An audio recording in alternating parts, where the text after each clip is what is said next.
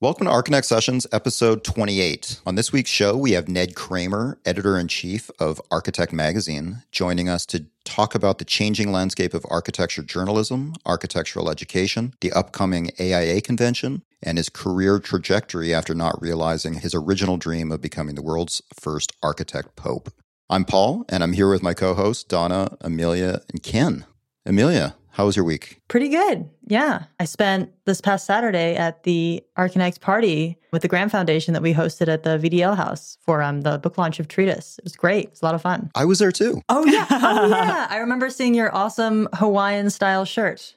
It was very, very chic. Oh, there aren't eagles in Hawaii. Not that we know of. Actually, maybe there are. I don't know. Yeah, it was pretty great time. Such a good turnout and such a great crowd. And I was super impressed by those cocktails. My God, those were, I probably was feeling them a little bit later, but it was really delicious. The cognoscenti stuff. That was great. Was it a coffee cocktail? Mm-hmm. Yeah, he made a cocktail with cold brew coffee mixed with rye and a little vanilla syrup and then shaken with some ice. And it was pretty delicious. It was a hit. Kept people talking all night. I'll bet. Yeah, we had people staying. We had like a nominal end time of, I think, like 9 p.m. and people were there until like 11. I felt kind of sorry for the couple like Pomona kids who were taking care of the space and like making sure people didn't fall down the many steps or anything. But everyone did a great job and it was such a great turnout and it was just a really cozy event. So did the VDL house reach capacity? Because you guys were worried about that. It was perfect. It was totally packed. There were people in the courtyard, people in the living room, in the penthouse floor, the second level, in the front. And it was just perfectly distributed. Everything was great. The weather was ideal. And Jimenez gave a great little talk. And that was about the extent of the programming of the event. It was really more of a social mingle and talk and drink kind of event. And that's what we planned on doing. And that's what it was. And everyone had a great time. Yeah, it was really great. We wish you guys could have been there. Maybe next time we'll fly you guys out. We didn't do any recording. No, you didn't record anything? No, we didn't. There's a few photographs on various blogs, and I saw a couple end up on Facebook, so there's some record of the event. But oh, yeah. My friend Diana, too, who's a really great professional photographer, was taking a bunch of photographs, too, that we'll be sharing on ArcConnect when we post a little summary of the event on the site. And there was at least one person there who told me to my face that he recognized my voice from the podcast. Aww. And I don't know if he was just being nice, but it made my heart flutter. I was very, very flattered. He didn't make any further qualitative claims as to the quality of the podcast. He just said, I recognize your voice. I was like, awesome. And I didn't ask Donna, but I've known that people have confused our voices. So yes, he didn't refer to me as Donna throughout the event. So I think he knew who it was. And he didn't call you Ken, so you're probably pretty safe. Yeah, process of elimination. We're done. Yep. So how about you guys? Donna, what did you do this weekend? I did not do much this weekend. I am getting ready right now to fly to Syracuse, New York, Wednesday, and I will be there for the, Michael Speaks invited me out for the Syracuse College of Architecture Super Jury. I think he called it the Super Jury. And I think, Paul, you've done this before. They bring in a whole bunch of crits, and it's a day-long event, and I'm really looking forward to it. Yeah, that's going to be great. Looking forward to hearing about it next week. Yeah, I'm basically just prepping for that, missing a couple days of work and flying out. So that's what I'm up to. Ken, what are you doing? Just finished a project, went out for permitting today and bidding. Was able to meet with my friends, the butchers, and it seems like they've secured a space. So they're going to get started again on their project, which is great for them. That was fast. Yeah, they found a local restaurateur who owns a building and she has an available space. And I was super excited to find out that they were available to take the space. And now, because of that kind of networking and that partnership in the space, they're going to be catering. I don't know if it's an after party, but the Alabama Shakes are coming to town and Father John Misty, and they're going to be catering those events. So it's pretty cool for them. Yeah, I think it's going to work out pretty well. So I met a couple of architects from Minneapolis this weekend because I was giving a tour to a group. It was a group of people that are associated with the Frank Lloyd Wright Conservancy out of Chicago, but these two architects were from Minneapolis, and they came down and saw Marlon Blackwell's Visitors Pavilion at the Indianapolis Museum of Art. So I gave a little tour up to the group on Saturday morning. And I mentioned Minneapolis and said, I have a friend who's working on this project for the herbivorous butchers. And the one guy said, the what? And I said, they do, vegan meat. And his face lit up and he said, oh, yes, I've heard about them. It's all, none of it uses any meat, but it all apparently tastes exactly like meat. So yeah, the word's getting out. Yeah. And we'll all get to sample some in Atlanta. I'm bringing a whole smorgasbord of meat. I hope you guys have room. I'm super excited To take some. I realized, well, I bought all this stuff I bought all this stuff on Saturday, and I'm like, and I got home, I'm like, I don't even know if they're going to like this. I might go back. I might go with meat and have to throw half of it out. No. We'll make sure that doesn't happen. But I think what I picked, you'll like. If we don't like it in, a burger or whatever, we'll just soak it in bourbon and serve it on toothpicks. Exactly. Because I'm bringing bourbon. So yeah, we'll be good.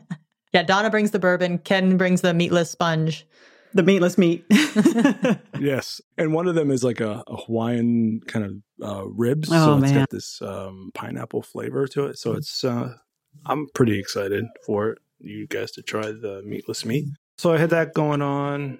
Went to see the Avengers, which is a lot of fun. Yeah. Paul, you were talking about before about coffee and cocktails. I went to a place here in Minneapolis that they make coffee with different types of bitters. So I got to experience that 0.0025% alcohol in my coffee. So did the taste outweigh the lack of alcohol content? Yeah. I mean, it's funny that I think there's this alcohol, but it's, there's more alcohol in your mouthwash probably than in these coffee drinks. So you're paying a little more for the idea of alcohol in your coffee, but none of the benefits. But did it taste good? They were great.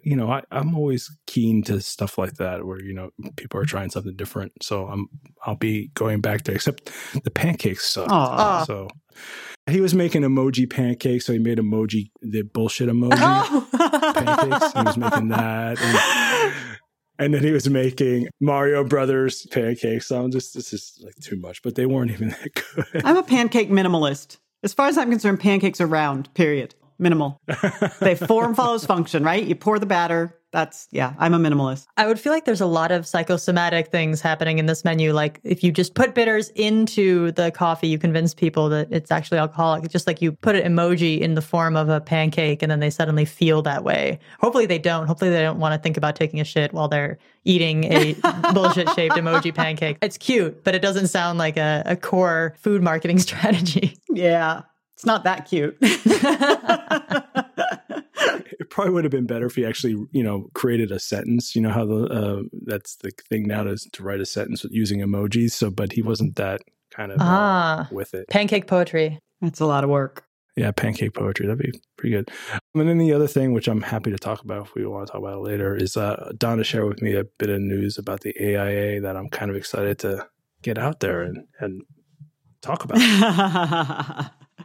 Let's save that. We'll be there next week. Yeah. Yeah, that'd be great. Paul, tell us what you're doing. I am nodding off. No. No, I've had a very long day. I'm in London right now. I haven't really slept since Sunday morning. It's Monday evening right now that we're recording this. And I'm here until Friday. And it's having a great time so far. Are there any buildings, like 2C buildings for sure on your list or what that you can talk about? Or is some of this being saved for later? Well, the trip isn't so much about going to see any buildings in particular, but I am planning on visiting Zaha Hadid's office tomorrow. And awesome. And when we met with Thomas Heatherwick last week, we tried to coordinate an office visit at his studio that I'm still trying to work out, which I'm hoping I'll be able to do this week. And I'll be spending some time with some AA students. And I was really excited today. I wandered into a record shop here called Rough Trade, which is pretty well known. And I noticed that a band that I really love, Django Django, which is from the UK, they just dropped their latest album today. And so I went in and picked it up, and I was talking to the guy that worked there, and he ended up giving me a pass for their album release party tomorrow night. So I was super excited about that. Awesome. So yeah, everything's just kind of coming together.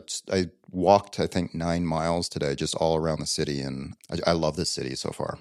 It's a really beautiful place. And I'm looking forward to this week. Hopefully I'll have some exciting stories to share on next week's show. So we have a pretty fun guest this week. Very fun. Very fun. Yeah, I guess about a week ago it was that we spoke with Ned Cramer of Hanley Wood, thanks to Donna, because you met him at Grassroots. Is that correct? Yeah. So I went to the AIA Grassroots events in Washington, D.C. in March, and people who were running for national office for the AIA did a panel discussion that Ned Cramer came up on stage and moderated. And I have been a huge fan of Ned since he started writing these editorials for Architect magazine that are, in my mind, he very frequently puts out a very personal side to these editorials. So I feel like he's really revealing something about himself and about how people respond to architecture in a lot of his editorials. And so I have been a fan of his for a long time. And when I saw him there, I basically accosted him after the panel discussion and said, hey, can you be on the podcast? And he was very excited to do it. And we got schedules organized. And I was really interested in talking with him about how he ended up starting in architecture school and then ended up going into the editorial and media and curatorial side of things. And so he's had one of these non-traditional career paths that I have been talking about so much lately. And he is just great at explaining sort of how he has done that path and how he's learned about the realm of contemporary media. So I think people will really enjoy listening to the interview.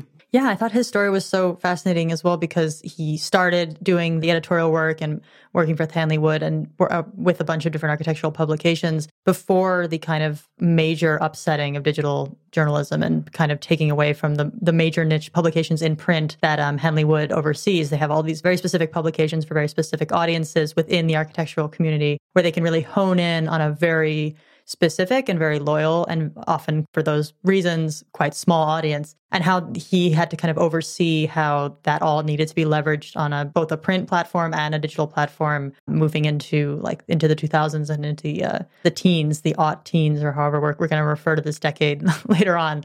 Yeah. Who knows? So he just seemed like a perfect person to talk to with having a bit of history behind him while also having Paul to talk with, of having this publisher of Architect being a presence in this conversation where we've never had a print version as such of exactly our content. So it's kind of a different modes of architectural journalism getting to meet and discuss. Definitely. So shall we listen? Yeah, let's do it. Let's do.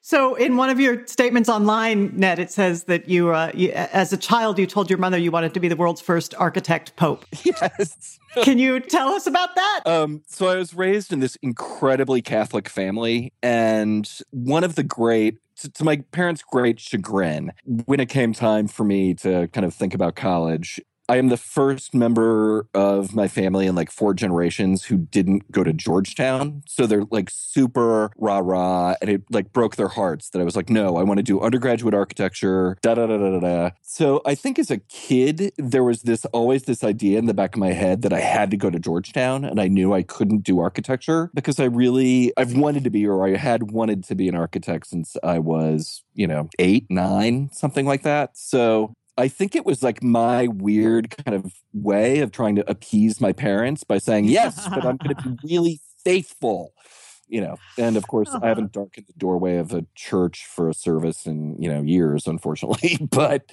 I still trot that one out occasionally just to make my parents happy. So you're not on that path anymore? No. Okay. No, most definitely not. Well, they do say it's a long, slow profession, right? There's lots of time. Yes. So let me go ahead and ask, since you talked about undergraduate architecture school, on your Twitter handle, you call yourself an architecture addict, and obviously you love and eat, drink, breathe architecture. But you moved away from doing traditional architecture, and from what I've read, it sounds like in your education you even said, I don't think I'm going to be an architect, but I want to keep doing this. So can you talk a little about moving from the traditional education into curation and media and what you're doing now? I went to Rice in the undergraduate program, and, like any program, architecture program, there's this massive attrition rate. I think we matriculated maybe 30 people, 28 people, and our program graduated somewhere in the range of like 11 or 12. So throughout the process of college, I knew that I didn't actually have the patience to do architecture because the duration of even just a studio project of, 3 months was far too great for me to kind of captivate or hold my attention. It was just, I was way too ADD. And, I talked to a lot of professors about, well, I love architecture. I don't want to give architecture up, but I just can't picture myself sitting at a drafting table all day. You could write about it. You could be a historian. And it just so happened. So Rice has it's a 5-year program with a kind of co-op program in between the 4th and 5th year. So I finished after 4, just got my BA in architecture. And that 5th year, I took a bunch of classes: art history, architecture history, studio art. And during that year, this is way more information than you need, but I met a guy who I started dating. He had just finished law school and was moving to D.C. to practice law in the Civil Rights Division of the Justice Department. So it's like, hey, I'll hitch a ride. I'll move up with you and see if I can get some kind of fellowship or internship or something. And I got one at the National Endowment for the Arts in the design program there. Samina Qureshi was the director of the program at that time. It was before the era of like Mark Robbins and Maurice Cox and some of those folks. And that kind of launched me into this alternative career, because from there, they plugged me into the National Building Museum. The National Building Museum was an entree into Architecture magazine, which at the time was based in Washington because it was the official magazine of the American Institute of Architects at the time. So it was really just kind of like I kept falling upward, if that makes sense. I kept kind of tripping over myself and landing in a good place. And I wish I could say it was part of some incredibly artful strategy, but it's definitely something that, if I'd moved to New York and tried to do the same thing, I think it would have been much more difficult, because the field of people who are kind of thinking about alternative careers or non-traditional careers in architecture would be so much greater. But the community in DC is just that much smaller. And so it was kind of easier to stand out. So you mentioned when I saw you at Grassroots, you were presenting or doing a panel with the nominees for national office for the AIA. And one of the things you mentioned when you were talking there was that stuck with me was when you got started in the field of publishing in the architecture world, it was a monthly sort of schedule. And now, of course, we're looking, and these were your words, that we're looking at basically it's a publishing something every minute schedule, right? That it's the turnaround time is so fast. And so that clearly must work well with your ADD of not being able to. So could you talk a little about that, how you've moved Architect Magazine now very much into the online world and how you're approaching that? First and foremost, hire people who are incredibly digitally savvy. Like my cardinal rule is just make sure that everyone around me is smarter than I am and more technically expert than I am. So massive amount of credit to our staff. And we just have an incredible staff of, young, committed journalists and, folks who have gone through architectural education and taken a left or right turn the way I did. And so there's just a hunger among the staff to, I saw BuzzFeed do this incredibly cool thing. Why don't we try that? So that kind of instinctive desire to experiment with digital media is definitely kind of ingrained. It's part of the DNA of the team. And so that's one piece of it. The other is really a much more kind of businessy story about a big publishing company. Hanley Wood is the name of our publishing company, and we have, I believe, 18 titles, all of which are in the building construction to design arena marketplace. But Builder Magazine, a magazine for remodelers. We have a title that focuses on professionals who work on infrastructure. So there's this big kind of cosmos of audiences that we reach with various brands. And so to make moves, I look at, ArchiNect, I look at Architizer, I look at ArcDaily, where the media brand is, for the most part, the company itself. And so it affords a different kind of entrepreneurial spirit than a media brand that's part of a huge, media enterprise. So if we want to make substantive changes to our website, we have to set wheels in motion. We have to, determine capital budgets. We have to allocate resources in terms of staff, who on our tech team is going to do the dev work, who's going to be the project manager. So in many ways, it's trying to steer a battleship versus trying to steer, a speedboat, which is kind of how I've envisioned a site like ArchiNect, where you guys can be incredibly nimble. And so finally, in the last year or so, the ship has begun to turn fully in a positive direction. But pretty much everybody on staff has responsibilities that span platforms, media platforms. So everybody does work for print, everybody does work for social, everybody does work for the website, each of which has its own metabolism. Each of those media, print is glacial as a monthly enterprise. We have also multiple titles that we're all serving. So what we actually are as a team is addressing design, and we do that across multiple titles. We have sections in Builder magazine that we're handling. We have standalone smaller media brands like Residential Architect or Custom Home that look at design in addition to Architect. So all told, I think we have about 24 print releases a year. We have about 400 newsletter releases a year. And then obviously daily social media and, individual web posts, which are, anywhere between 3 and 12 a day, depending on the platform, across, what would it be, about 6 sites. So this is 12 people, which is the size of the staff we had when I started at Architecture under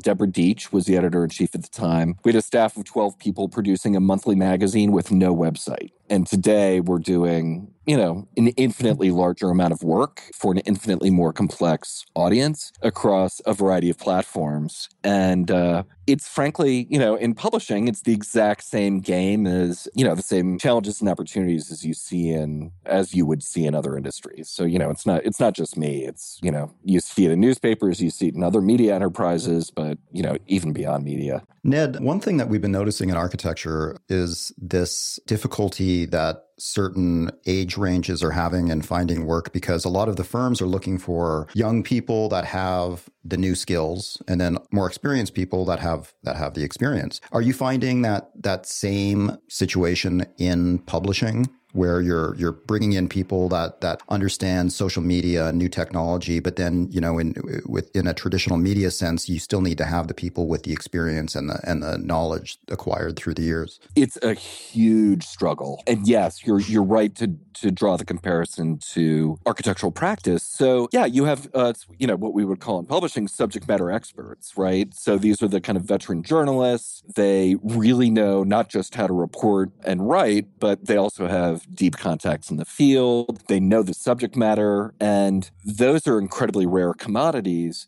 But we also rely very much on younger professionals who are digital natives more often than not. They're super nimble, moving from platform to platform, kind of packaging the same piece of content in different ways for different audiences. And it is a real balancing act. And our staff is about a 50-50 split between, roughly half of us are baby boomer, we have no baby boomers on the immediate editorial staff, I should say, but we're about 50% Gen Xers, 50% millennials. About 50% of us have an architecture background. About 50% of us have a media background. And, then we really focus in, we kind of have groupings of teams. So our practice and technology coverage, our design coverage, and our long format reporting coverage, each of those is basically a team led by a Gen Xer who has a team of millennials reporting to them. And that person is kind of the gatekeeper of, not for a tweet, but let's say a, 400-word reported quick news story. They'll give it the once over to say, no architect would refer to, fenestration sounds technically fancy, but architects don't use that term regularly, right. That kind of thing. No. Nice. I got to say, I know, Ken, you have a question, but I have to say it kind of pains me to hear you say your senior staff are Gen Xers, because that's me. That's where I am. I'm senior. Totally. I know. Well, at 43, I do feel a little bit like a fossil. But then, it doesn't, I don't want to sound ageist either, because, we have a lot of boomers on our team, but those are people in the executive positions, our CEO, our CFO. These are the people, with 50, who are in their 50s and 60s, who are sitting back wisely making portfolio management decisions that, I wouldn't have the slightest clue how to address. So it takes a village. Ned, I had a couple questions for you. I wanted to kind of step back where you were talking about publishing before. With so many different trade publications under Hanley Wood's belt, and they seemingly are kind of segregated. Each magazine deals with a particular aspect of the building construction industry. What are the challenges when it comes to working with those other magazines, is there a frustration or something that you would like to see happen going forward? Maybe some kind of cross-pollination between the magazines that kind of pushes architects into other areas that aren't normally represented or seen?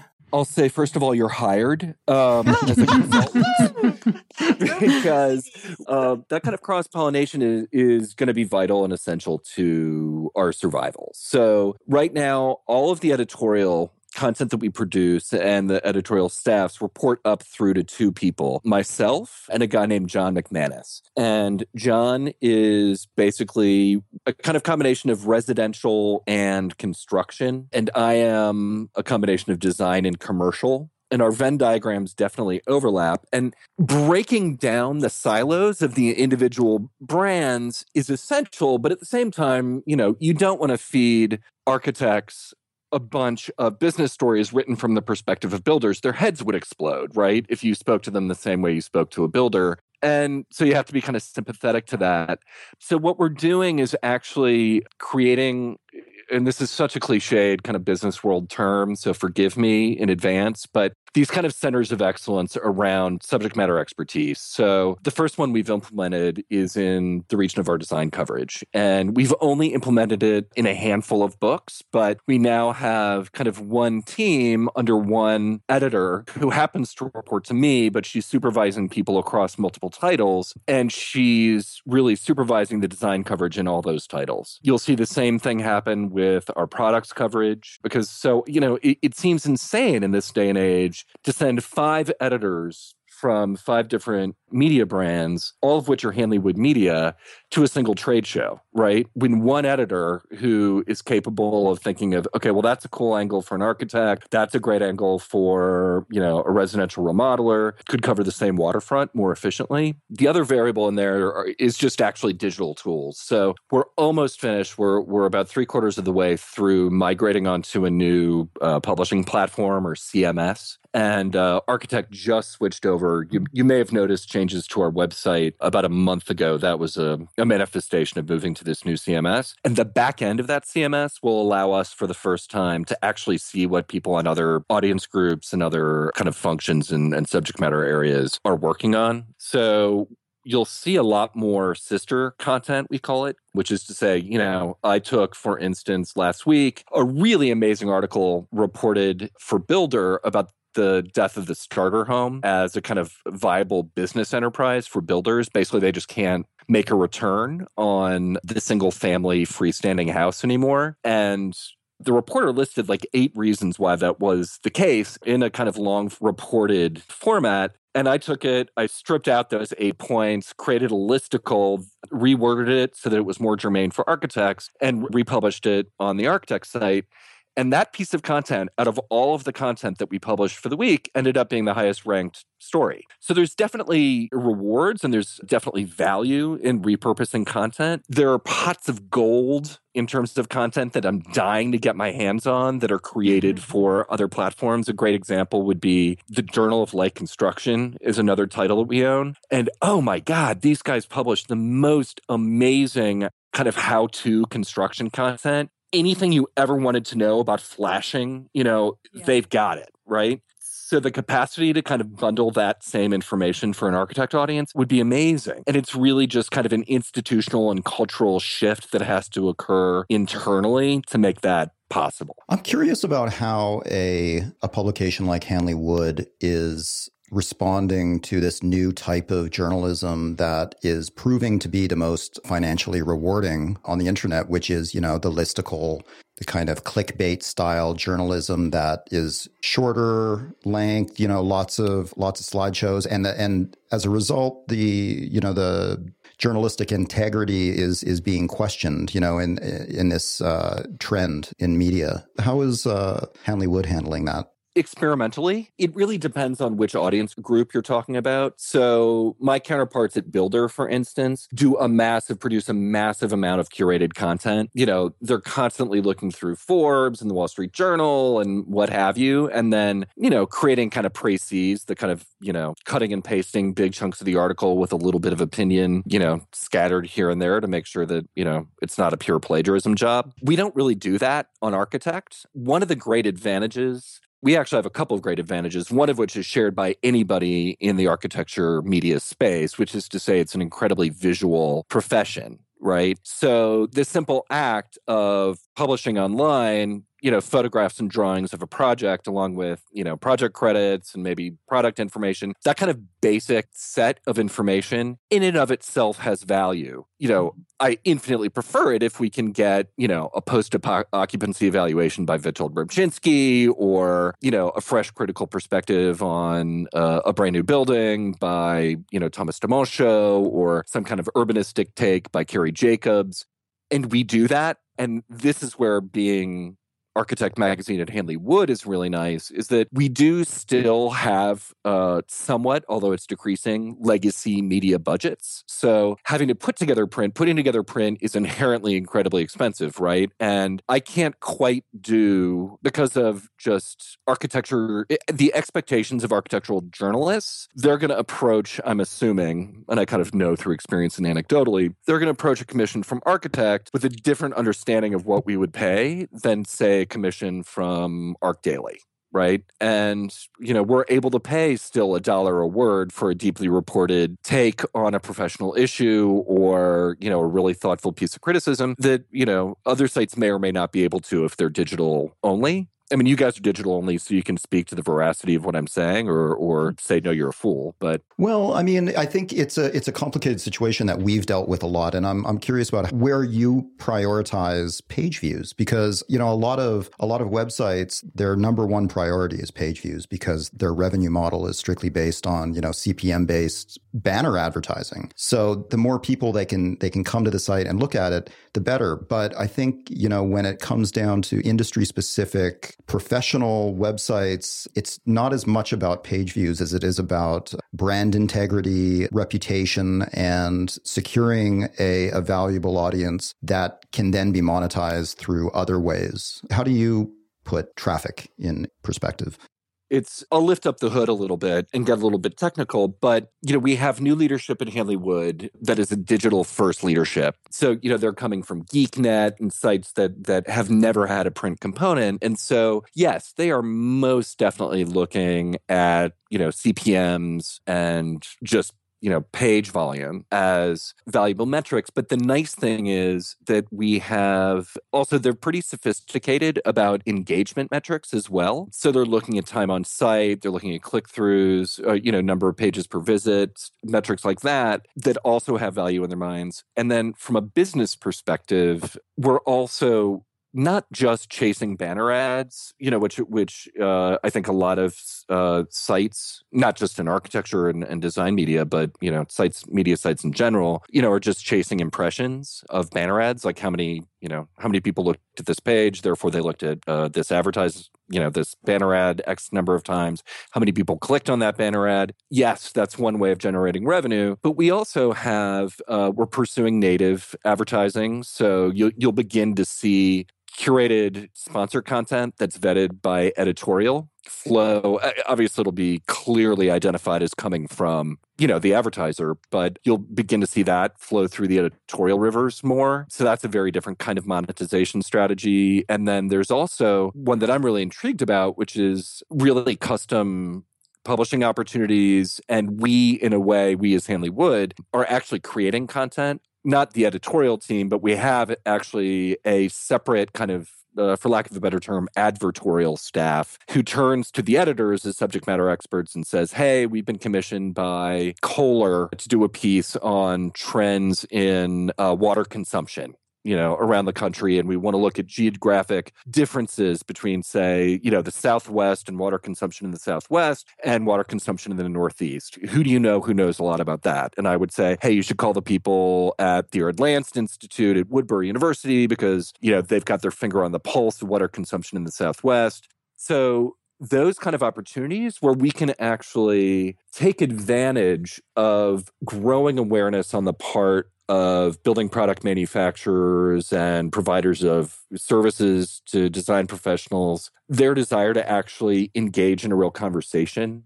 And this isn't just marketing speak on my part. It's they actually get that, the days of an advertiser holding a megaphone up to the ear of an architect and shouting, buy my product, doesn't really work anymore, right? Architects are way more sophisticated when it comes to, product performance.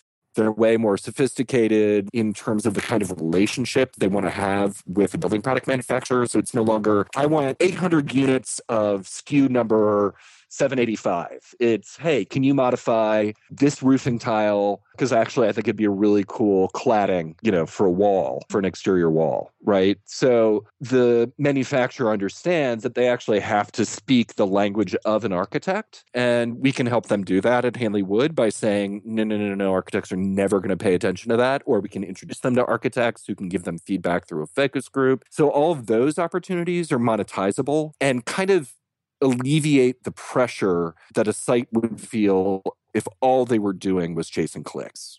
Does that kind of make sense? Yeah, totally. That doesn't mean we don't chase clicks, but we're very, very, very hyper conscious of the difference between different kinds of content. Right. And, we still have a single full-time editor who does nothing but at the work of Kathy Ho and Carrie Jacobs and Mimi Zeiger and, the voices in the profession that, people respect. And then we have relationships with folks like Aaron, who you guys have had on the podcast in the past. And, Aaron is our single most popular author, and he writes basically long format criticism. Aaron couldn't constrain himself within a 400 character limit if you held a gun to his head, right? I mean, the guy just lives, speaks, eats, and breathes long format criticism. And he does it at an unbelievable pace. I mean, he's publishing 2,000 or 3,000 word pieces a week for us. And he's doing it on some pretty controversial topics that people want to engage in. So for us,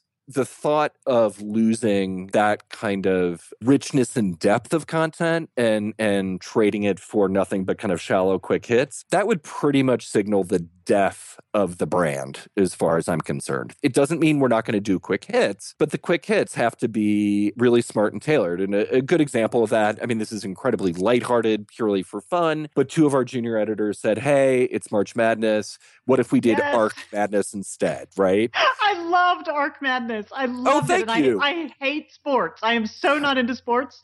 I loved Arc Madness so much. I'm so glad. Because I'm not a sports person either. So these two great junior editors, Caroline Massey and Chelsea Blahud, I was like, okay, first you actually have to walk me through what March Madness is. Because I'm not going to get the joke if there is one. But, so they do things like that it's totally clickbait, but it's actually engages people around dialogue about, which project, which of the however many it was, 48 projects or whatever, actually has greater resonance. It gives people an excuse to go back and reevaluate, what projects had won the 25-year award for the AIA. I was frankly shocked that a Faye Jones project won. Yeah, the Thorn Crown won over Guggenheim, right? Who would have thunk? Really? Over the Guggenheim?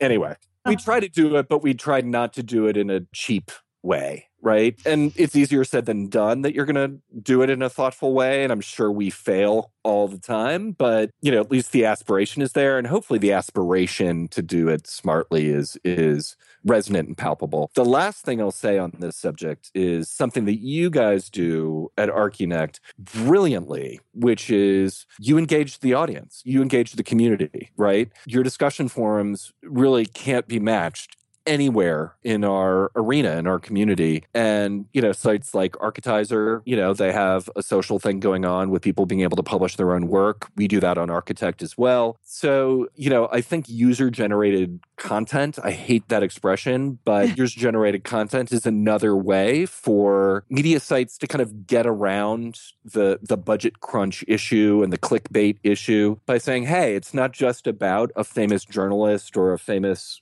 critic holding a megaphone and shouting from the mountaintop. It's actually, it's peer-to-peer dialogue is happening as well. And that might just be, frankly, the salvation of architectural media. I mean, and you guys were there first. So, Ned, you were talking before about the nature of criticism and about Aaron Betsky. And one of the things that has popped up recently, and I'm sure if you haven't been following it, I'm sure you maybe have heard about it. Patrick Schumacher has recently been skewering architectural critics. His perception is that they're not explaining his work well enough to the general public. And I wanted to get your take on whether or not you thought that was, some part of me thinks that's a good criticism, but do you think that there is room enough in your magazine to fully explain Herr Schumacher's discursive take on neoliberalism and the architectural discourse? That is such a loaded question. Thank you.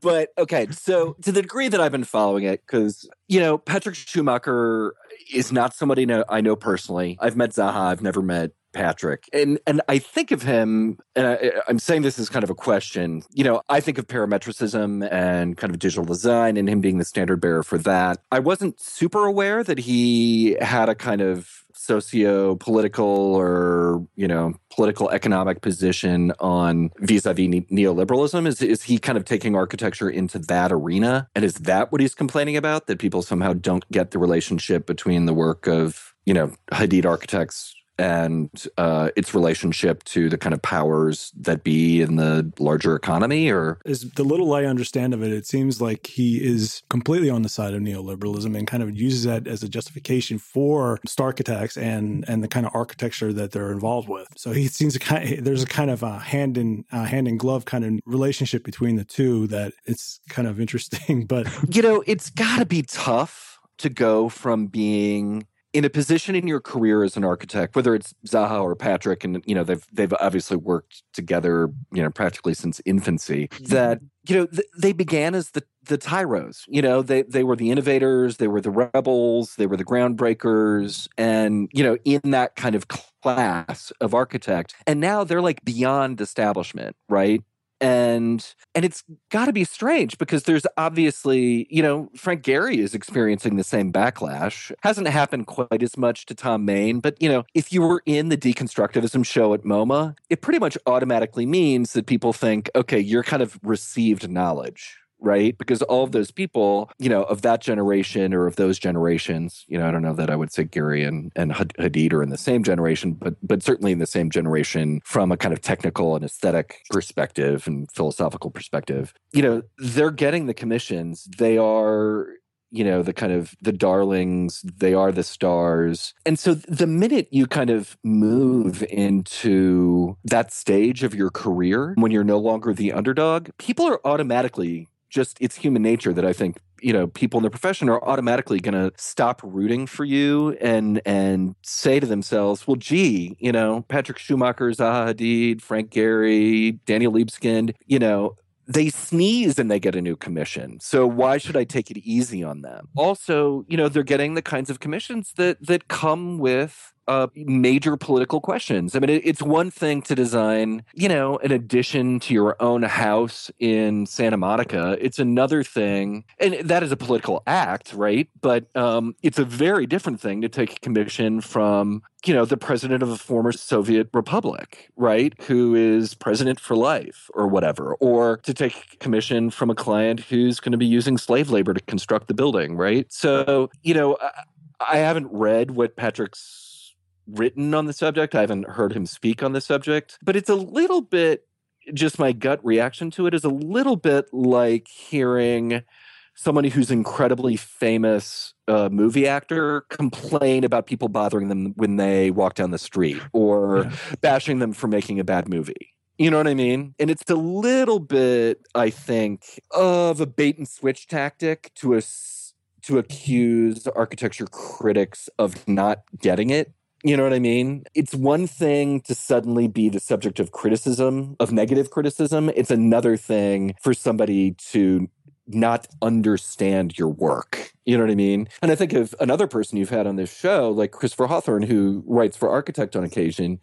He's really hard on people like of that generation, people like, Peter Eisenman and Tom Main. He does not pull a punch when he writes about their work. And when you've reached that level in your career, I kind of feel like you have to, be willing to be open to the criticism. Otherwise, you're just caught in the echo chamber of you're famous and you're great. And that's not going to do those architects any good in terms of the value and cultural and economic and social relevance and political relevance of their work. You know what I mean? This is Amelia. Just to follow up on what Kim was saying, I think that one of the major aspects of Patrick Schumacher's kind of rant, as it's often been called, was just the role of the critic as to educate people or to give them information and to translate information from a somewhat like niche community and an insular community to a greater community and get people to understand a concept, but in that way, not just understand it, but also maybe in his case, be convinced of the rectitude of a topic that otherwise they might not have been knowing about or wouldn't have had the intellectual access to. And so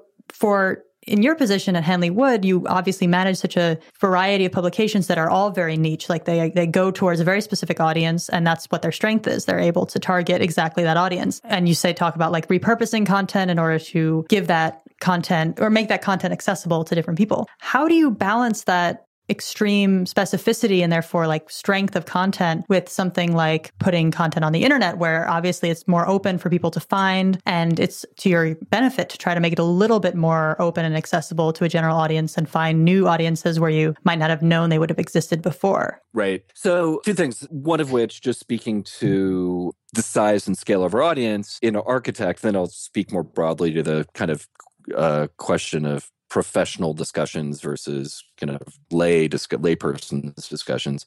At Hanley Wood, we know, or for Architect in particular, we know that we are trying to reach an audience of about 250,000 people.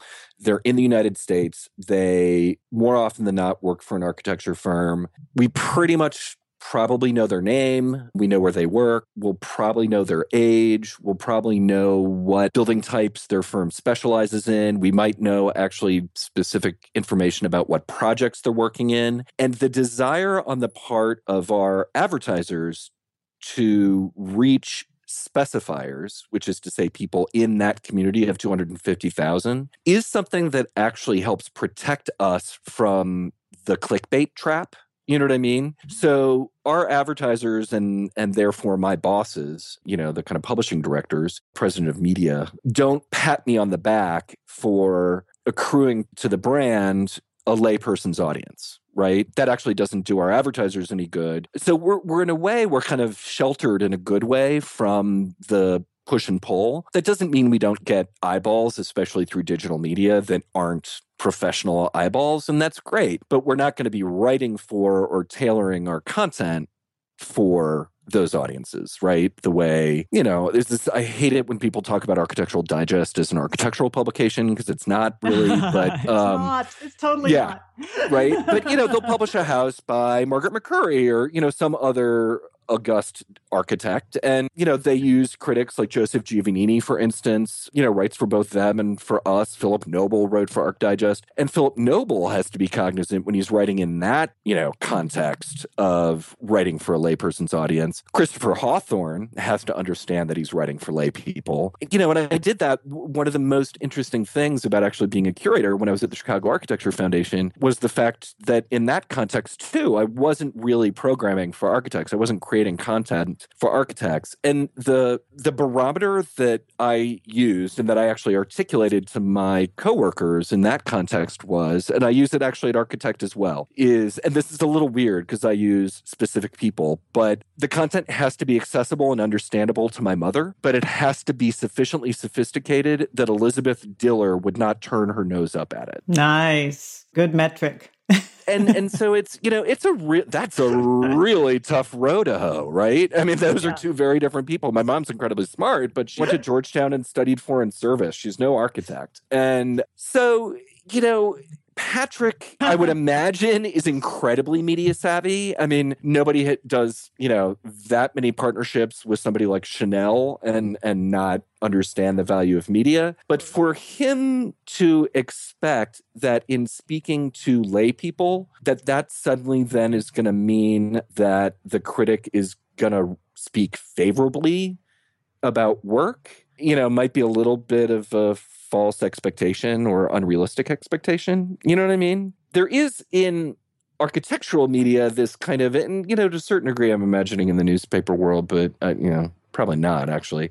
We don't really publish features on buildings that we think are crappy. That's frankly, in this day and age, it's one of the reasons that the digital world is so great is, you can kind of say something snarky in a tweet that you couldn't get away with in print because print is really, record historically under Robert Ivy, didn't publish negative reviews. It's more about omission. There are certain famous, currently recently being completed museums that you may be able to guess that we aren't publishing because we actually don't think we can talk about them without pointing out things that are not flattering. You know what I mean? Well, there goes my next question, I guess. I can't ask it anymore. No, I'm kidding. I actually did want to ask you, though, about the convention, the AIA National Convention. You are going to it? Yeah? Yes, yeah. So, all of those who listen are going as well?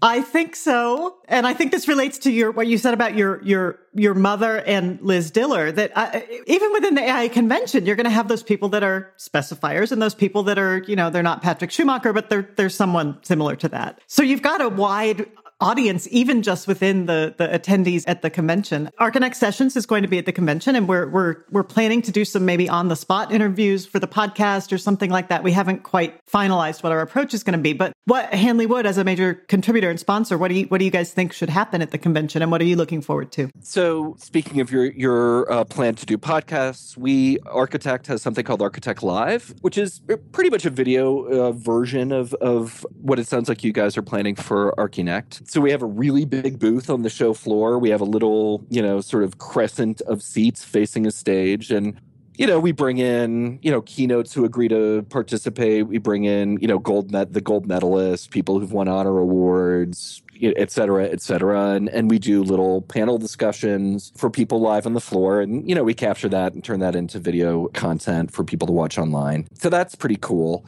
I'm fascinated by the convention as a kind of manifestation of the Institute as an organization. And by Institute, I mean the AIA. Because the AIA is going through so much change right now. Whether you're talking about branding or their big Look Up campaign, or, the biggie is, shrinking that board from like 60 people down to like a dozen. So, Robert Ivy has taken on a ton, and the board has been like remarkably supportive for a group that I think a lot of, emerging practitioners and, people who have a kind of skeptic personality might say was kind of a little bit of an old boys club or was perceived as an old boys network, in the past. And they're working their tails off to change not only the perception of that, it's not like, I think back to when the Republican Party won the second of Obama's elections, and there was all this kind of hand-wringing, like, oh, is the Republican Party dying? And the official response seemed to be, no, we need to recraft our message so that we,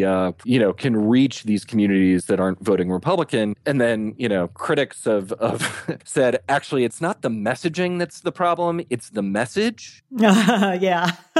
And so the nice thing is, it seems like AIA isn't just kind of gilding the lily or changing how they talk about themselves. They're actually making serious structural changes. And part of that, I think, weirdly, is manifest in the convention itself, which is to say, I think they're kind of changing up the processes through which they pick the venue, city. They're changing the processes for how they select what courses will be offered and speakers will be offered. So I think there's a lot more kind of curating that's happening now. So it's not kind of like, I applied and so I got to give a talk. You know what I mean? There are some really serious educational, new kind of advanced educational criteria that are being applied. So I actually, obviously, if I thought really horrible things were happening, as the official journal of the AIA, I have to approach things with a certain degree of political delicacy. But in truth, I can say that from this quasi-insider's perspective or semi-insider's perspective, they seem to be making, the board at AIA, the staff, to be making really smart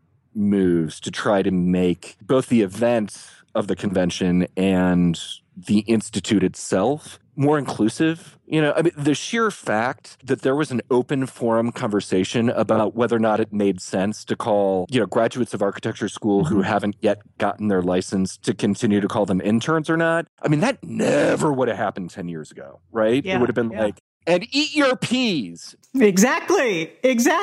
I absolutely agree with you. And in fact, I'm one of those people that applied and they're going to let me talk at the convention. But my talk is about how things are changing at the AIA, at NCARB, at the all of it, how all of it is changing and trying to adjust to what's happening with young graduates right now and the generational shift. So yeah, I absolutely agree with you on the AIA really actually trying to make these what I think are great changes. I'm so glad to hear you say that, to talk about like the relationship with NCARB and stuff like that. You guys tell me, I'm going to ask you guys a question, which is, if it's all right, which is that my sense is that the community of architects and interns and associates and what have you, people in our universe, my sense is that not only has there been kind of a recent historical disengagement with AIA and AIAS and those other, the collateral organizations they call themselves, NCARB, NAAB, and ACSA, I guess would be the five. But my sense is people don't even necessarily know what they are, how they do what they do, why they do it, who gives them the authority. And I've wanted to do a sort of Schoolhouse Rocks kind of, here is the constitution of the AIA. Like, these are the people who actually get to choose who the president is. This is why you directly don't have a vote, but this is how you are represented in that selection process. This is, the relationship. Why doesn't AIA grant accreditation? Why is it a separate organization called NCARB? And what is their relationship? Is it your guys' sense that, I just feel like people just don't know that? I think you're absolutely right. The endless discussion on ArcConnect regarding just about NCARB. What is NCARB? And what is it they actually do, and why they're necessary, and why it's ridiculous not have them part of the process. So understanding all of that, as good as it is to have discussion boards about it, it just needs to be put down in black and white so people can actually see it for what it really is and how these things function and why they're key. Well, and Paul, maybe you would want to say this, but Paul was just at one of the ACSA meetings 2 weeks ago, and I was at the Emerging Professionals Summit last year. And one of the things that we hear commonly is that this whole mishmash of alphabetical soup organizations, no one understands what they are. No one understands what they all cover. And people are not being steered into the field of architecture because they look at these weird, you might need to get a bachelor's, you might need to get a master's. It's just such a confusing path that they just sort of throw up their hands and say, I give up, I don't get it. So I think anything that could help to be an infographic that makes that relationship easier to understand. Well, ACSA even attempted the infographic, and it was too complicated. It looked like a plate of spaghetti. Trying to follow the paths of, education, to licensure. It's so complicated that, that's something that maybe has to be addressed, simplified.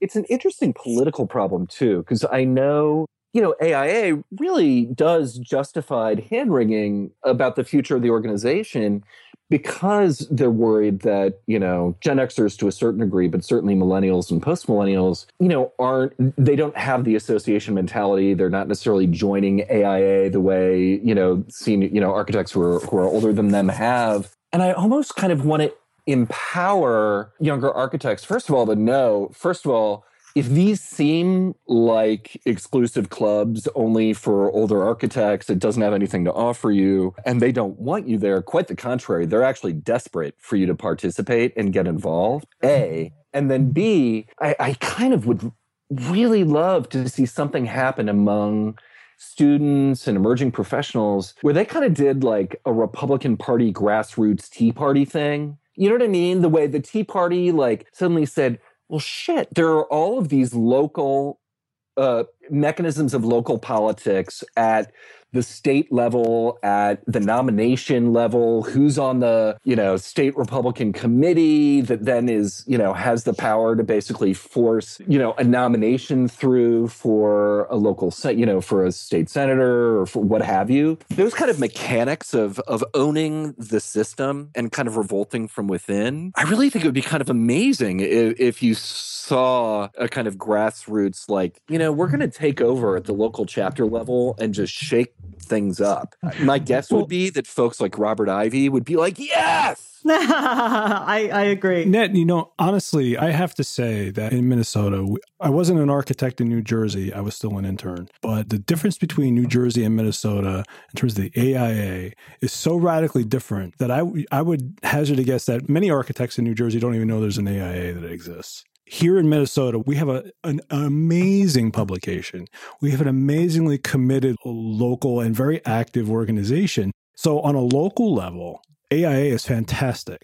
I think what happens is that when it gets to the national level, it's when you see, like, one of my criticisms when I put it out there a few weeks ago was when Indiana was going through their issues around gay marriage and RFRA. And I was criticizing, when AIA is talking to the public saying, look up, I said, I know it's part of the bylaws. I know it's part of the code of ethics in the AIA about non-discrimination. Here is something where the professional organization that represents me, who I've recently joined again, that represents me can take a stand. And it doesn't have to because it's in the code of ethics. But I'm like, well, why doesn't it get out there and say, if these are our values, we should represent these values publicly. And if you're looking for an architect who reflects the values that reflect who you are, then why aren't we out there standing up? So I think a lot of times I wonder, is there still an old guard in there? It's a little bit more conservative. It's a little more boomer focused, and it's not willing to kind of make the change that I think a lot of millennials, and, I'm a Gen Xer and I'm pretty, cynical, and I'm still going to be pushing at the AIA. But I think a lot of the millennials want change to happen much more quickly, and they see it. Change happens in social media. Change happens on the internet very quickly. They see change happening fast, but then they get to an organization that's run by boomers, and they don't see that change happening as quickly as they'd like. And I think, on the local level, strong as hell. National, I think it's kind of like, how do we kick them in the ass and move them forward?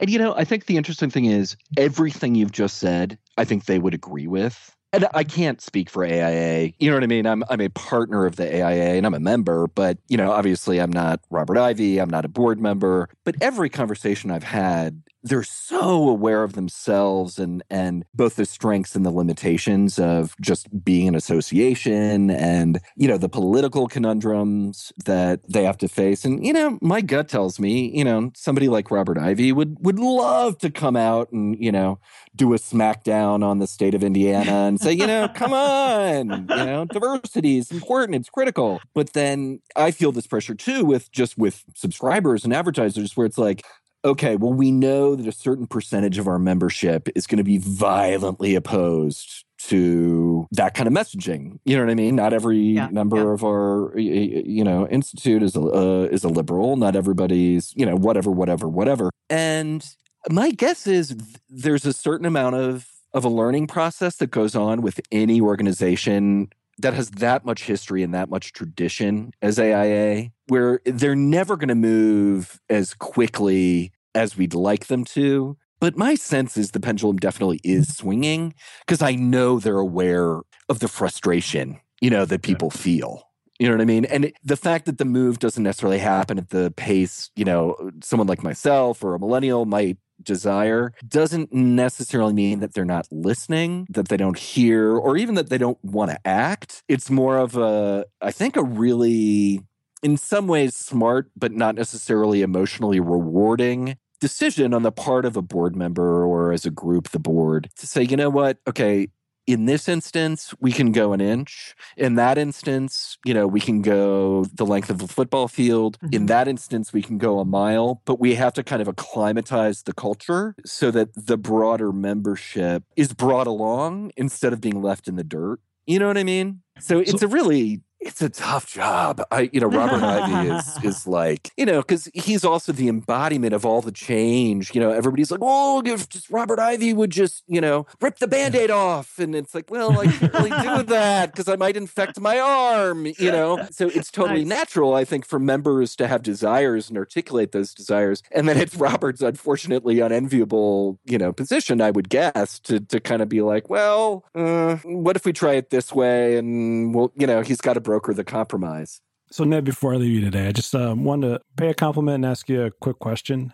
I keep looking through this latest issue and I find it thoroughly engaging and amazing. I thought the very long piece on Todd Williams and Billy Chen to be fascinating. I haven't seen their work presented in that way in a magazine, and I haven't seen any publication do that. And I don't know if it's a change in format, but I really wanted to say that was a fantastic issue. And the quick question I have for you is, and I've been asking it for a while of our guests, who are you listening to and what are you reading?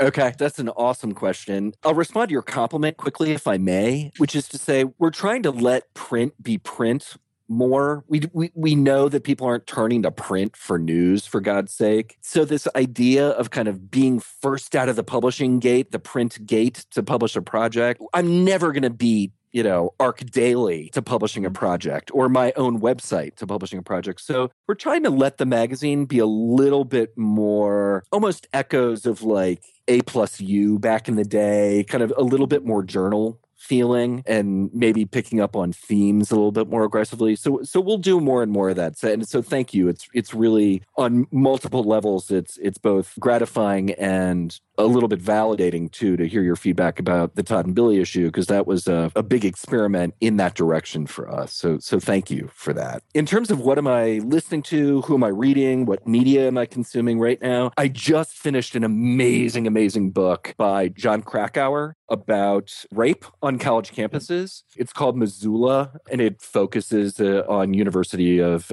Montana and this succession of acquaintance rape. Horrible stories that happened in the span of like 3 years, and looking at how respectively the university, the local police department, and as well as the district attorney or the federal the county prosecutor's office handled those situations. It's a little bit weird to read this whole screed about rape written by a man. And there's definitely some I hate using this word. I'm trying to find a better word, but mansplaining that happens. And, it's fair to probably kick him around a little bit. But as a guy reading about it from another man's perspective, it might have actually, in a weird way, I'm saying this as a question, not an assertion, but might have actually made it easier for me as a man to understand it, having it be explained by a sympathetic man. I don't know. That's just speculation on my part. But anyway, it kicked ass. And then it made me go back and read Into Thin Air, which is one of my all-time favorite books by Krakauer. And then next up is I've just downloaded 15 samples on my iPad. I'm a total iPad guy. And I'm kind of wavering back and forth. I have a huge kind of sci-fi geek side to me. So there's a Neil Stephenson novel that's coming out in a couple of weeks that I'm looking at. And what else? Oh, and then there's a series of novels that were the basis for Game of Thrones. They're these historical fiction books by a guy named Maurice Drew, Dreux, that look at the basically the 100 Years' War between England and France, and talk about the relationships between the nobility and the royal families, the Plantagenets and, all of these various kings and princelings and whatever. And the stories are basically true, who stabbed who in the back, who poisoned who. And it's every bit as insane and mind-blowing and, sentencing your daughter-in-law to prison or having, your son poisoned because you think he'll be a terrible king, or just mind-blowing. So for beach reading, that's probably my turn too. In the world of music, I am sort of just now listening to the soundtrack for a documentary called Timbuktu. And the soundtrack is, oh my God, it's so beautiful. It's written by a composer from Timbuktu, classical composer, and then a pop artist who lives in Britain who's also from Timbuktu. And it's a mix of kind of classical pieces that are infused with a kind of Middle Eastern, world music flavor, which isn't usually my thing. Like I'm not a, pan flutes kind of guy. But this woman, the vocalist, is unbelievable. And the songs are really poignant because it's really specifically looking at Boko Haram and like the devastation that, these Islamist extremist groups are, causing in the Middle East. It's like super moving music. And then the last thing I'll say, and then I'll shut up, is I collect art a little bit, and I'm getting into, weirdly, old master prints. And so there's an auction house called Swan. It's based in New York, and they do works on paper, photographs, drawings, and prints and stuff. And there's this crazy sick etching by a French Baroque artist named Claude Mellon, Mellan or UN, I can't remember which. But so it's the Veil of Veronica, and this maybe brings us full circle to me being back to me being wanting to be the first architect pope. Yeah, exactly. But it's the Veil of Veronica, which is during like when Christ was carrying the cross up to Calvary for his crucifixion. He falls, and this woman named Veronica comes and wipes his face, like wipes the sweat off his face.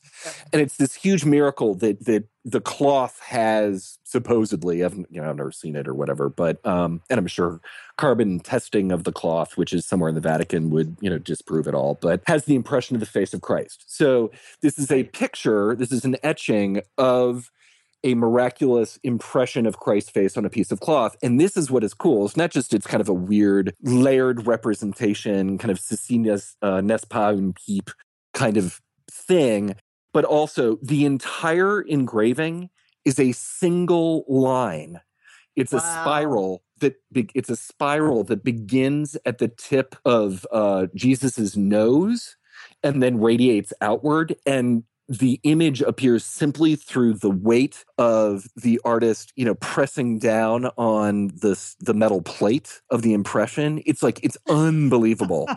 So keep your fingers crossed that the auction estimate of $2,000 is wrong, and that I might be able to get it for like $150. I don't know. You might have some competition now. It sounds amazing. Yeah, it's totally cool. I'll send you guys the picture when we get off. Anyways, I can't thank you guys enough. I'm a huge fan of the podcast, and I'm a huge fan of ArchiNect. I mean, you guys are, people used to complain, oh, progressive architecture went away, and, now we only have 2 publications. But in a way, that's totally not true. You guys are another leg on the kind of, table of the architectural dialogue, and I'm a huge fan. So it was an honor to talk to you guys today.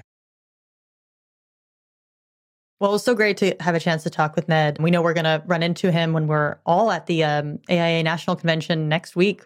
Oh my God, it's really, it's coming up really fast. It's already the middle of May, but that will take place in Atlanta starting next week. And everyone on the podcast crew is going to be there. And we hope to meet with Ned there and kind of get another check-in and also just revel in AIA goodness in Atlanta. So should be really exciting. It will be. And, I have to say one of the things, and I mentioned this in the interview, that one of the things Ned talked about at Grassroots was how the media schedule used to be this monthly thing. And now with digital media, it's become by the minute. You have to be able to update your website every minute. And so ArchiNect Sessions podcast is going to the AIA National, and we're going to do some recording there. And we don't quite know what we're going to do or how it's going to happen, but we're trying to figure out how we can capture the moment of the AIA meeting while we're there. So stick with us, everyone, and listen to us experiment. And for those of our listeners that are going to be there, come and find us and talk to us. We'd love to talk to some of our listeners while at the convention. Are you guys bringing bail money? I think Mayweather is going to bail us out. Who is? Mayweather. Didn't he say that he was going to bail out Suge Knight if he won? Oh, man. If he still has some money left over, maybe he can bail us out too. Yeah. As if they'd care about some architect. I can totally imagine this convention having an underground fight club of versions, not on the same monetary level as something like the fight, but definitely with as much status on the line, for sure. Absolutely. Tons of status. Because we architects are so statuesque. Hey. We're so important. I'm taking jujitsu now. Sorry, Ken. That's right. You can kick anyone's ass. No, hardly. But I will be a delegate next week. Seriously, you're going to be a delegate? Yeah, I go in information session on Wednesday. As soon as Donna told me the news, I said, yeah, I'm going to go vote. I'm going to be a delegate. So why don't you explain to everyone what you may be voting for or against?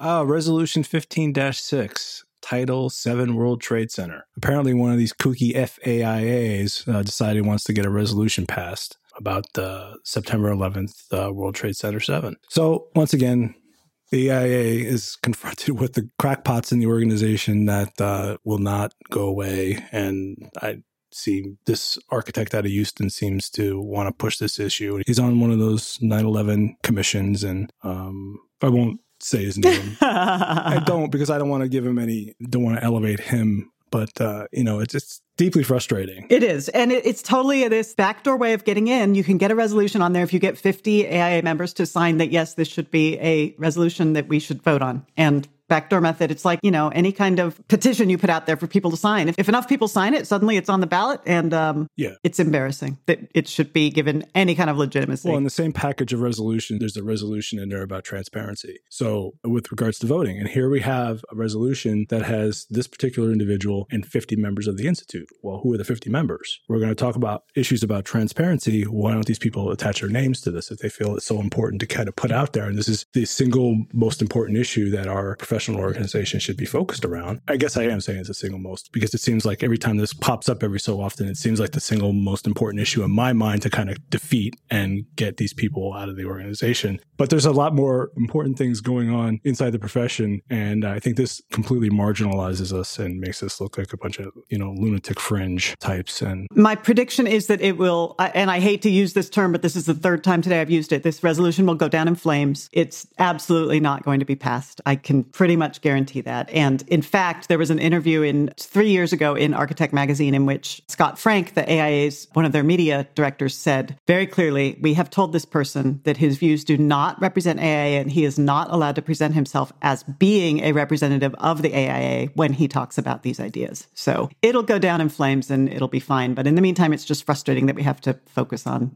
lunacy. So Ken, just from a technical standpoint, how does being a delegate work? And you sign up to being a delegate? What exactly does that entail? I get to vote on these resolutions, as I understand it. So not anyone can just vote. They have to... No, it's like an electoral college thing. Not every member votes. Gotcha. So Ken, I'm glad you're representing your state. That's excellent. I'm stepping up. Step up, man. Yeah, as soon as Donna posted that on Slack, I immediately said, okay, I'm going to be a delegate. And I called up Beverly, who is our outgoing president here. She's retiring in 2 weeks. I called her and said, I want to be a delegate. And she said, okay. And it was kind of serendipitous because today we got our AIA newsletter for Minnesota and it talked about, hey, do you want to be a delegate? Come on Wednesday, 8 to 9 a.m. So I already knew when it was going to happen. I'm like, yeah, I'll be there. You will be there. Excellent. Oh, I'm excited. Good for you, Ken. Stepping up, getting involved. Once you're sucked into the organization, it's hard to get out again. And I won't be anonymous. I am sure you won't be. That's why I need you to have bail money, because I could get crazy. We can pay with like Apple Pay or something, can't we? Because I'll just bring my phone, bail you out. So endorsements, switching topics. Anybody have endorsements this week? Amelia, what's your endorsement? Oh, okay. I'm glad you asked, Donna. So I would like to endorse a recent feature we published by Nicholas Cordry on this wonderful, really exciting, very cool landscape architecture duo called Green as Fuck. It's kind of more of a field trip based or kind of action based firm. So they don't have a standard office. They don't stick around in any one place for too long. They operate pretty nomadically. What they call themselves is spelled GRNASFCK.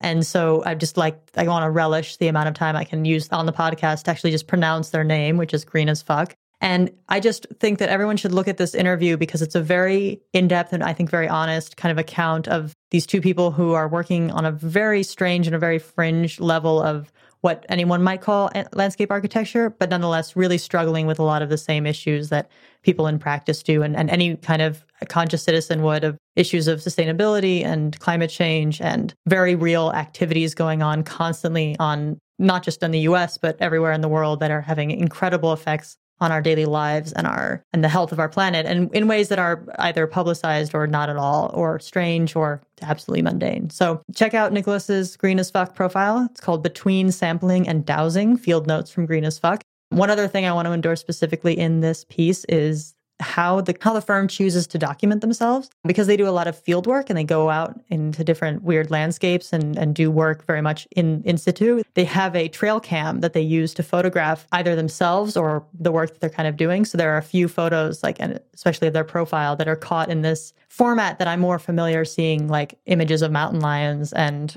like species that you otherwise were thought endangered, and you instead see that these two kids, like, with a little timestamp and like the possibility of the longitude and latitude coordinates to tell you where this photo was taken. I just thought that was a really neat device that they use to document their work. So totally recommend that. Super cool stuff. So that was a great article by Nick. And somehow my mind didn't read green as fuck. I saw Graphisnack. So I'm thinking of them snacking. I'm thinking about snacks. But then, of course, as soon as I read it, it's like, oh, okay, it is green as fuck. But I loved that they did this work around the idea of the urban wildlife of bacteria and tiny, microscopic animals and creatures and things that live with us. I love thinking about that as part of the landscape as well. So it's a very good article and really interesting work. Yeah, and they have such a specific tone that they use to talk about their work. I think is really, it's not that kind of dry theoretical language. It's quite poetic and clearly very passionate. And yeah, they do work with everything from bacteria to like large game animals to the like systems underground that have been created by fracking and all these very interesting scales. So really cool stuff. It's a great way to look at landscape, not just as this, designing a golf course, but as something that really impacts how we exist on the planet. So really, nice article. Yeah, that was a good endorsement. Great interview. And I found that the practice is being so refreshingly honest and sincere about how they look at landscape architecture in such a different way. And it really, there's no bullshitting with their work, which I think is so common with practices these days. There was two things that I liked. And one of the things is kind of funny. Nicholas's last question, which I think is pretty cool. You're asking, what are they reading and what tabs do you have open? So I think Nicholas has been listening to our podcast a little bit. Maybe. But what I rather enjoy about work like this, I haven't read the piece, but I got a sense of, at least from the piece, that these are the kinds of people I would love to hang out with, because I was talking to someone at work today and you were talking about what you were into as a kid. And, that's that thing that pops up all the time. Oh, I was playing with Legos. And I never really played with Legos a lot, but I played with, G.I. Joes. I was more narrative based. I was thinking about it, I was never really technically interested in architecture, but I was very interested in things that kind of drove a narrative and like creating your own storylines. It was plastic soldiers or G.I. Joes or Star Wars figures. So this kind of work always appeals to me because there's a hard science there, but like Amelia said, there's a poetic tone or a quality to it that makes that dry material pop and seem much more alive for me. Yeah. I think, is it Ian is the half of the duo? He said he found it was more fun to pretend to be a scientist than to actually be one. Like, the actual science side of it was quite frustrating and boring. But the kind of pretend science, narrative science became much more interesting to him. Yeah, it's a really good article. So we're all just raving about it. Everyone who's listening, go read it. It's really good. Green as fuck. They are just green as fuck. Or Graphisnack. Yeah. You can call it Graphisnack if that's what you prefer. I'm sure they don't mind. Donna, I believe you had an endorsement. I have an endorsement and serendipitously, the AIAS, the American Institute of Architecture students, launched a survey this week to have people to critique studio culture. And this, when I did the Emerging Professionals a year ago, this is something that came up, is the question of, is studio culture, this culture that we force students to do all-nighters and to be sleepless and to devote themselves entirely to studio at the expense of all their other life, any other life balance. Is that healthy or should it be changed? And so if you're a student, you can go fill out the AIAS survey to talk about studio culture. And then the very next day, today, Justine Tostado posted this incredible collection of tumblers devoted to photographs of students sleeping in studio. And I have to say, I think studio culture can be very unhealthy, but looking at all these photographs of people creatively sleeping under their desks or using their hoodies to block out the light while they rest their head on their project in studio, it just made me miss architecture school and miss that culture so much. So I think it's not an easy answer whether we should stop doing that or not, because certainly a lot of camaraderie raises up around the questions of that studio culture and sleeping and devoting yourself so much to it amongst your peers. But it's kind of, we don't want anyone to be unhealthy. So 2 endorsements. One is for the AIS Studio Culture Survey, and the other is for Justine's article called When the Pressure is On, Dedicated Architecture Students Show How to Power Nap Like a Pro. Those students could learn something from George Costanza. Yes, exactly. With his little shelf and everything under his desk. And I noted one of the pictures, there's a kid in there. He's got a thermarest and a sleeping bag and sunglasses to cover his eyes and earphones over his head, and he's under his desk. Like, he's not just power napping, he's sleeping. He's getting a good night's sleep in a bunk under his desk. He's accepted the inevitability of having to sleep at your desk and has taken it to the full extent. It was outfitted himself appropriately. Yeah, inspiring. Very inspiring. My favorite photos in that post were the ones with students who had made actual pieces of equipment or pieces of clothing from modeling materials for sleeping. So they had been able to craft some type of like hooded bag that they could place over their body that then they could lean against their desk and fall asleep. Or someone who had just decided that they had a model that kind of looked like a sea anemone, like with tendrils, like vertical tendrils or something, and then had just like decided, I don't need this anymore. I'm just going to lay on top of it. Lay down in it. Yeah.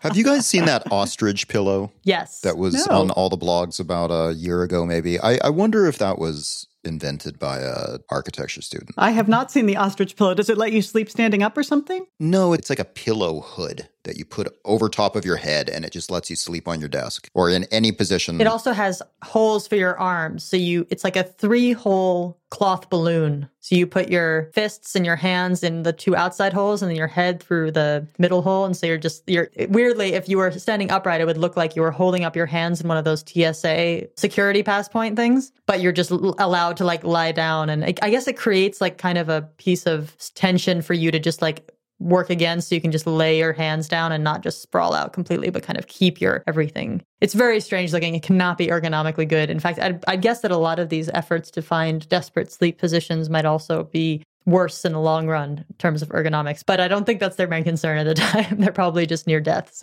But yeah, Donna, I love that those student posts kind of they're perfectly timed with one another, because the commentary too on the survey post about like the AIAS's studio culture survey, most of the comments so far just have not been very forgiving. They're like, come on, toughen up, do it. And then over in the sleeping in studio post, it's all like, oh, such wonderful days, but at the same time, that can't be healthy. And like, oh, we should definitely change something. So it's interesting. Bowling Ball made an excellent comment that, the practicing architects all say, oh, these grads don't know anything about the real world. And then the AIA says, we need to look at education and maybe see if we can improve education. And then all the practicing architects' response is, well, I went through it. They can go through it too. Exactly. we are just so schizophrenic within ourselves. As a discipline. Oh, man. I always enjoyed the studio culture. In fact, I practiced it last week. That's right, you did. You said you pulled an all-nighter. Yeah, well, I worked 7 days straight, and I think there was like 3 nights that I worked till about 12:15. I would take off to go work out, do jiu-jitsu, whatever, and then I'd come back and work another 4 hours. I think I did that 3 nights, and then I also pulled another one about 5 hours on Saturday. So it isn't for everybody. I think ultimately, really what it comes down to is they should be taught side by side in architecture is time planning skills.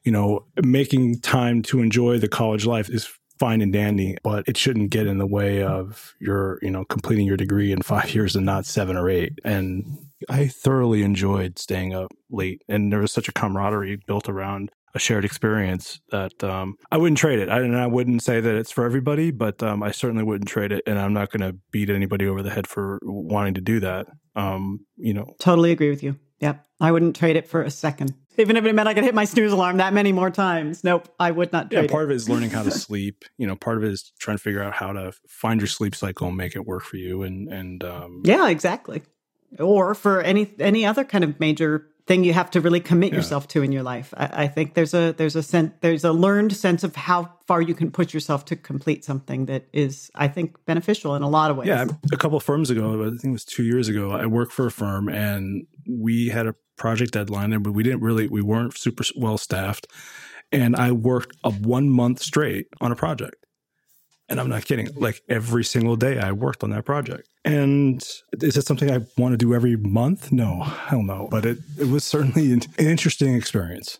Oh, the good old days. Well, as we talk about this, there are students right now getting prepped for their final presentations. So good luck, all of you out there that are doing that right now. And do push yourself, but also don't hurt yourself. As a mom, I have to say that. Don't put your health at risk, but do push yourself because you can do more than you think you can. Just don't fall asleep with some type of noxious chemical or crazy glue in your hand. Like the one kid did. You see it in the... Exactly. Just if you have to, just like remove all things that could stab or puncture or whatever. You don't want to end up with part of your model stapled or crazy glued to your face. I'm sure that has happened. Oh, we are killing Paul right now, but with this talk about sleep. So, Paul, you need to go to bed. You just got to check yourself before you wreck yourself. That's right. Words of wisdom.